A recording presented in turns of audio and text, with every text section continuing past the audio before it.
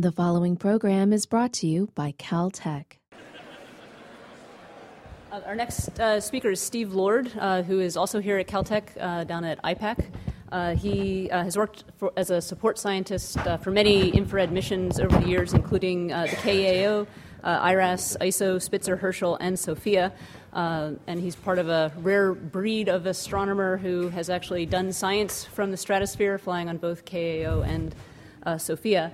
Additionally, and one of the main areas of expertise and why we invited him here is he wrote the ATRAN program, which is in common.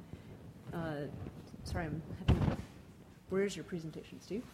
It's in a folder. It's in a different one. Okay, maybe Sarah can help.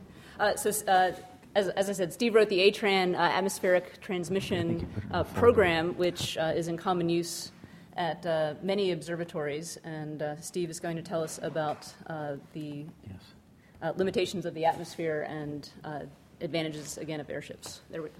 Thank you. Thank you, Lynn. I enjoyed the last two presentations, and especially Jen's comment, thank you, that the transmission from SOFIA is okay. There's a lot encompassed in that okay. I just have to show one slide for 10 seconds, and this was yesterday, the Goodbye Herschel Day. This is 6 a.m., the thermal rise at Pacific time where the helium started boiling off, so it was a grand mission. As Lynn said, I've modeled the atmosphere using a program I wrote called ATRAN, Atmospheric Transmission. And I'm not, by training, an atmospheric scientist, but I have a little bit of experience with this. And one of the things I've noted over the 2 decades that ATRAN has been in operation, that there are only about 4 such programs that are used in astronomical observatories that do this. There's a very nice review by Juan and Stutsky in 2012, I recommend. And they have similar problems where they disagree in areas to model transmission, which has to do the wet and dry continuum and how far out you take line wings and things. But for the purpose of this particular workshop and lecture day, that's not terribly relevant. The same results would obtain with any of these software programs. And just to orient you again, no, I need this is a pointer here. Okay. We're talking, in this workshop, we're concerned with SOFIA altitudes and up to about 100,000, or maybe we're limited to 65,000 feet when we talk just about airships, but when we compare with long-duration balloons, we're trying to understand why this niche of airships is important and preferential in some cases. And that involves, as Jen has said, the convenience factor of the airship and the cost factors, but it often gets right back down to the atmospheric factors. And I will show models, and this is not going to be your most exciting talk because I'm going to go through the windows from the near-infrared, the mid-infrared, the thermal infrared, on to the far infrared and the sub-millimeter. I'm going to walk through them and compare what an airship, what a best ground-based observatory can do, and finally what a high-altitude balloon can do. I show a slide because the workshop started already. We had a wiki and we started comparing notes, and Elliot Young asked me if I'd considered emission, and I thought, well, I should probably talk about that for a second because it's important. There's radiation, as Jen said when he was talking about observing during the daytime, that comes downward from the atmosphere as well as the atmosphere blocking transmission. This is just a view of, you see the corresponding emission from where there's transmission. There's transmission going from 0 to 1 here. All the plots you'll see in my talk are like that.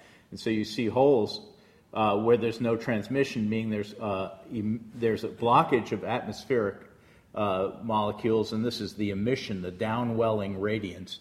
It's a nice term. And what this does, and I'm just going to talk about it now and not further in the talk, is it makes your background limited detectors less. It's a higher background in these downwelling regimes, so your observations are less efficient. Not only because your transmission is worse, in other words, closer to zero, but you're also getting emission, which makes your NEP not as effective. So Jen showed this slide, but I want to dwell on it just a minute longer than he did, and say that this is interesting in the sense that water vapor has a higher layer as you get to the equatorial latitudes, and people who have done airborne astronomy at the equator, even at 42,000 feet, have noticed some days it rains on their airplane. And there is airship altitude where you're safely above the tropopause. And what governs these profiles are three distributions, essentially. The water vapor dominates, and that freezes out at the tropopause at about 14 kilometers. And the ozone has its effect. It's a separate population, and it's, as the first speaker says, way up here, but and goes quite up to 30 kilometers. And you can't do much about that unless you have a satellite. But the mixed gases contribute a lot of annoying lines. But for the most part, it's the water vapor that dominates your transmission. And you must try to get above it. And the higher you get above it, the better you'll do, as you'll see in the next slides. And I'm just, again, this is another slide that Jen showed. And since my topic was the advantages of going up in the atmosphere, I did include it as well. And again, we're talking in this regime here where the coherence length and the isoplanatic patch are increase and give you that advantage. But I think this will come up in the workshop. But I think more than the seeing per se is the transmission. So I'm going to walk you through.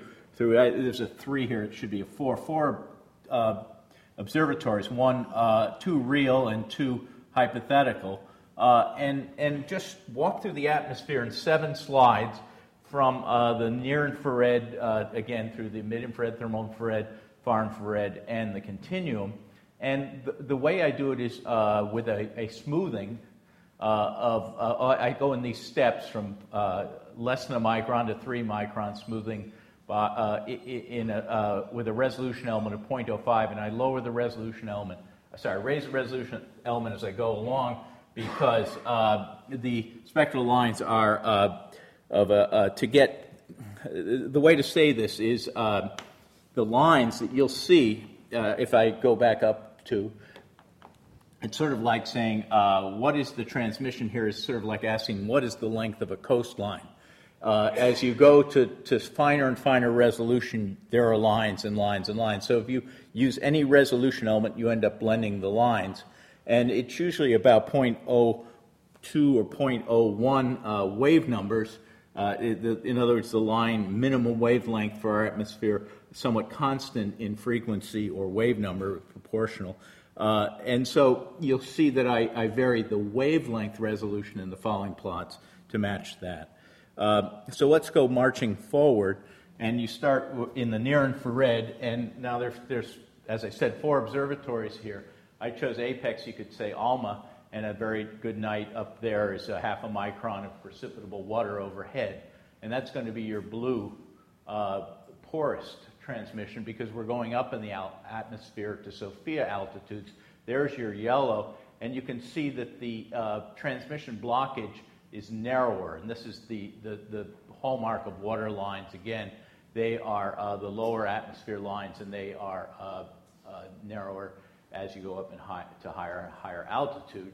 And finally, you see the green here, or the cyan, I think it's more appropriate to say, and the balloon as magenta. You see that you gain factors of several in the transmission, and that translates as a square when you're talking about integration time to achieve the same signal to noise. So when you look at these plots, there are only 7 of them.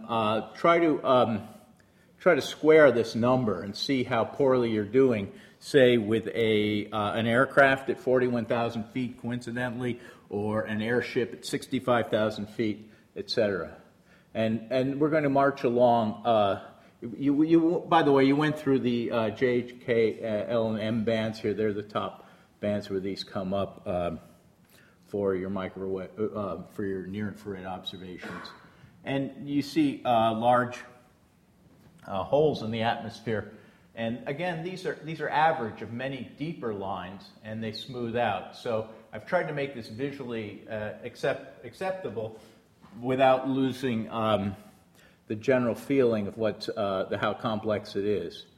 And you see, again, about a factor of 2 to 4 going from the ground base at, say, ALMA altitudes to Sofia, and then you gain another factor of 2 going to the airship at 65,000 feet. And that's directly because of the water vapor. The mixed gases, which are approximately 7 other gases in the atmosphere, they are not conquerable by going up in altitude like the water vapor is. And you'll notice now that what we did is we passed through very interesting wavelengths where most, say, galaxy have their peak emission between 60 and 100 microns. So these are very important wavelengths, and people have been courageous trying to get them from the ground. And you notice that at the mountaintops, you do see some little blips, and in fact, I'm going the wrong way here. Excuse me. Yeah, you get another. This is the South Pole, folks, and the high site of ALMA have managed to get to 205 and a couple or one transition of carbon monoxide. But this is, again, not efficient in some of the graphs that you've seen before. And so I want to try to draw your eye to these comparisons of factors of 3 and 4 between Sofia and an airship. And this is really what we're talking about when we're talking about getting up to 65,000 feet. We're gaining a factor of 3 in transmission, so we're gaining a factor of 9 in integration time. And if we're saving money at the same time, there's a lot of sense there. Okay, we're almost to the sub-millimeter, and I'm sorry, I'm going down again the wrong way. I switched the scale to gigahertz at this point for just convenience, so we're going from 150 to 300 microns, if that's more happy for you. And then we're coming out to 1 millimeter here. We're going from 300 microns to a millimeter in transmission. And this is the interesting part. This is that now you're getting to the ground-based sub-millimeter observatories, and they fight this stuff. And there's an oxygen line that's extremely important in here. But again, you're past most of this in space and in the high altitude. So I tried to do 3 cases to bring this to reality, and that is atomic fine structure lines that we use for different purposes, and then I'm going to talk about molecular lines, and I'm going to talk about continuum. And I'll probably finish early, actually. So I chose a sample of lines, and these are ones that have been real-life adventures for me up in the stratosphere in airborne observatories and for my colleagues, and this is why I've been involved in this sort of work. And I'll start with a topic of science, which is H2 regions or planetary nebulae, and they're very effective. The wonderful fact of these particular fine structure lines, a pair of sulfur-3 lines, iron a series, oxygen 3, 52 and 88 microns, nitrogen 3, which couples with other nitrogen lines, is they tell you a tremendous amount of what's going on in an H2 region without having the problem of extinction, which almost all optical lines suffer from tremendously. This is a plot by Bob Rubin, and shows pairs of lines. And what you have going on the x-axis is density, and what you have going on the y-axis is your measurable quantity, the ratio of 2 of these lines. And the reason all these plots have the same shape is that one of the pair has a different critical density than the other. So for a time, one of the lines has an emission proportional to n squared, while the other has an emission proportional to n, and then they both are either n squared or n. So that's a very common plot in diagnostic, and you can see that it's very temperature independent. These very good diagnostics of densities of planetary nebulae, H2 regions, they're used for supernovae as well. And so I'm just going to talk about some of these lines, and now you can see what's going on. And the program I have actually gives you what's causing the problem here. I take the dozen or 40, up to 40 lines with the biggest equivalent width, and I give you a little code on the bottom as what they are, so you get a feeling of what's causing the difficulty. Now here, you're pretty well off at a ground-based observatory observing the 18-micron sulfur-3 line. But, and so, that's not an advantage going to an airship. But then when you go to its pairing, the other sulfur-3 line, you've got real problems at ground base. And I put 0 as the transition of the line in velocity because I do a lot of galaxy work. And so you're really interested in the local galaxies as well. And this then becomes, this forest of lines that we were talking about before becomes extremely debilitating if you have a survey of galaxies. So this is not a big debilitation, but you can see a factor of 30% between SOFIA and an airship, and then with a high-altitude balloon you gain again. So I'm going to walk through a few more of these. Iron 2 we've used for probing supernova, new material produced by supernova, but we would never be able to do that from the ground. Again, these are water vapor, large absorption features. And I'm going forward again with another iron line, and you can see at 0 velocity you're not in much good shape. So you might wonder what's happening at 3,000 kilometers per second with supernova 1987A. And going forward again, I'm looking at now a Neon 3 line. The Neon series has been used in comparison with an oxygen series to great advantage probing AGN, which I'll show you in a second. So you get a feeling. I'm hoping you're getting a feeling. Right here, you're out of luck at ground-based at 30 microns. You're past the mid-infrared. You're into the far infrared, and but you do have quite an advantage if you're at if you're looking at say galaxies in this regime. You have a lot of trouble even calibrating something like this because it's very water vapor dependent, which if you're below the tropopause or you're even in the tropopause can vary tremendously. The overhead precipitable microns can vary from 10 to 1, and you're up and down the slope of the with SOFIA, for example, you're up and down the slope where you're depending on a radiometer that might be looking straight up in the airplane, whereas your object is at a elevation angle of 30 degrees or 40 degrees. This one, again, you're above the water vapor with all the with the oxygen 3 line at 52 microns. You're above the water vapor with all these particular stratospheric observatories or high altitude observatories. So this is a very nice pair, and it's used to great advantage. Very strong transition. And nitrogen 3 is quite useful in comparison with other nitrogen transitions to get stellar effective temperatures. But you see, again, this problem. When each time you go higher up, you get a narrower line and a much more reasonable basis of observation. Now I'm going to switch to, I think I skipped, yeah, I'm going to switch to another type of science that's done quite a bit nowadays, photo association region diagnostics, and this has been a very successful field in the last 15 years with every satellite observatory and the airborne observatories to use these two lines. Oxygen 1 and carbon 2 are the primary coolants of the interstellar media, and they are more efficient than CO often, and their ratio and their combination in relation to far infrared flux in the Photo Association region models has been very successful in understanding the warm neutral medium around molecular clouds.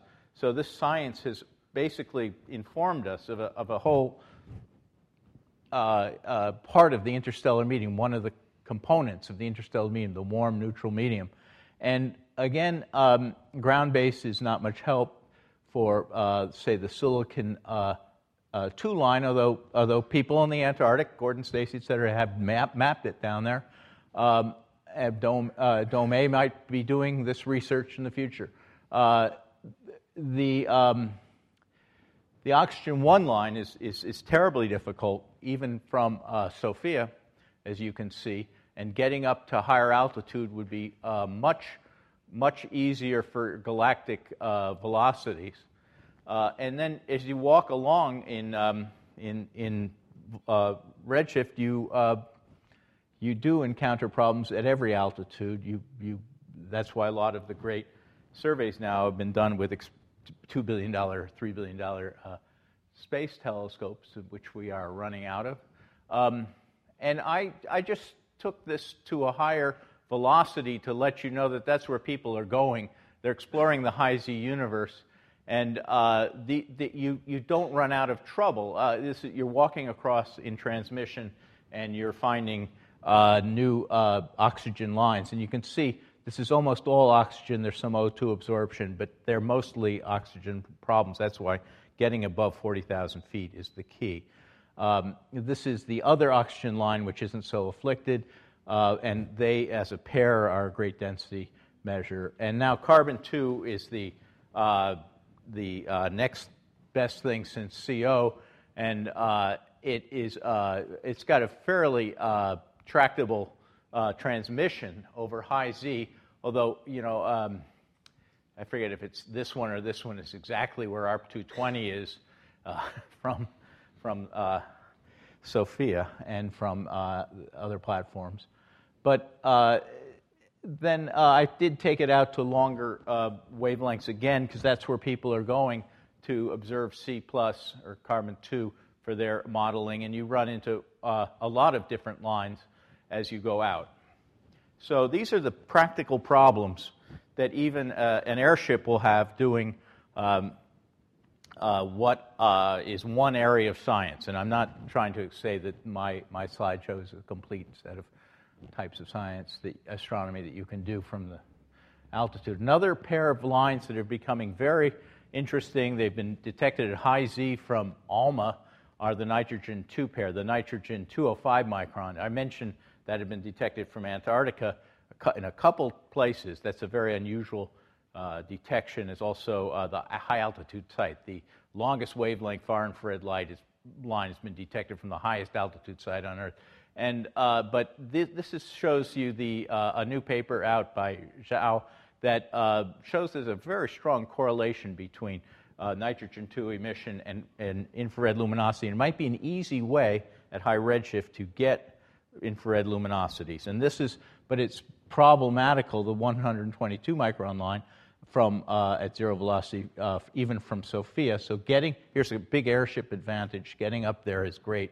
The 205 micron doesn't suffer that problem, but you still need to get up to a high altitude. A last one, and after I pulled the slide out, I realized I pulled out an ISO slide, not a Herschel slide, but it just shows you the space observatories have been doing this line, oxygen 426 micron. It becomes a great discriminator between AGN and star-forming galaxies, especially when it's used in conjunction with a more conventional star formation line like Neon 2 and PA emission. So this is, again, this line shows you the problems from the ground are solved for many wavelengths from altitude.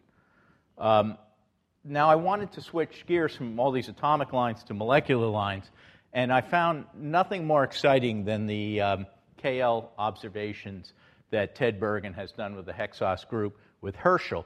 And he's basically plowing through a forest of emission lines, dozens of species and hundreds of transitions. I think I'm underestimating both those numbers.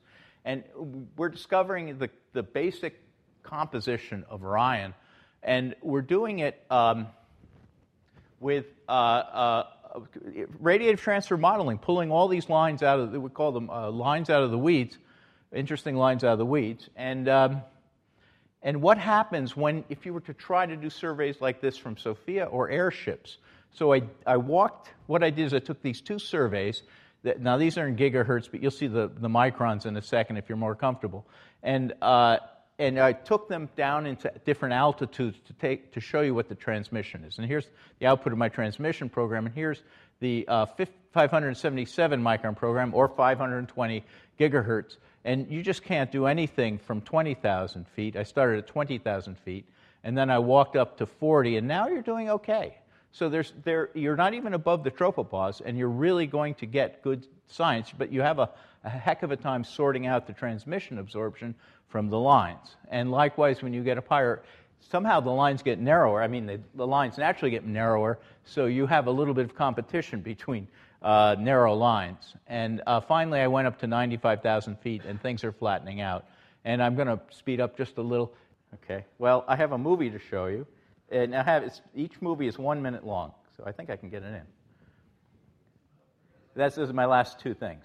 Okay, this just gives you the feeling. This is two PAX bands and a Spire band, and it's a quadrant of the galaxy done with the High-Gauss survey of the entire disk. And you can see star-forming regions, and you can see bubbles, and you can see filaments where star formation seems to be located. This is sort of one of the major discoveries of Herschel, is the regions in which stars are formed. And what I did for fun is I walked this down to 20, these three filters down to 20 kilometers, and I redid the movie to see what, if you had a 2.5 meter telescope at 20 kilometers, which I don't think you do, what you would get. And again, I've got this problem. 1 second. Yeah, here we are. So it basically wipes out the two short wavelength bands, and you get a murky, but if you had a big telescope at 20,000 feet, this is what it taught me. You would see a lot of the structure in the 350 micron band of Spire. So I've shown you three different examples of real astronomy, taking it down to altitude and back up, and you can see that I think the last speaker said, or no, I think Mike said, the advantages, the more you study them, the advantages are complex of going to different altitudes. So that's the best I can conclude. So thank you.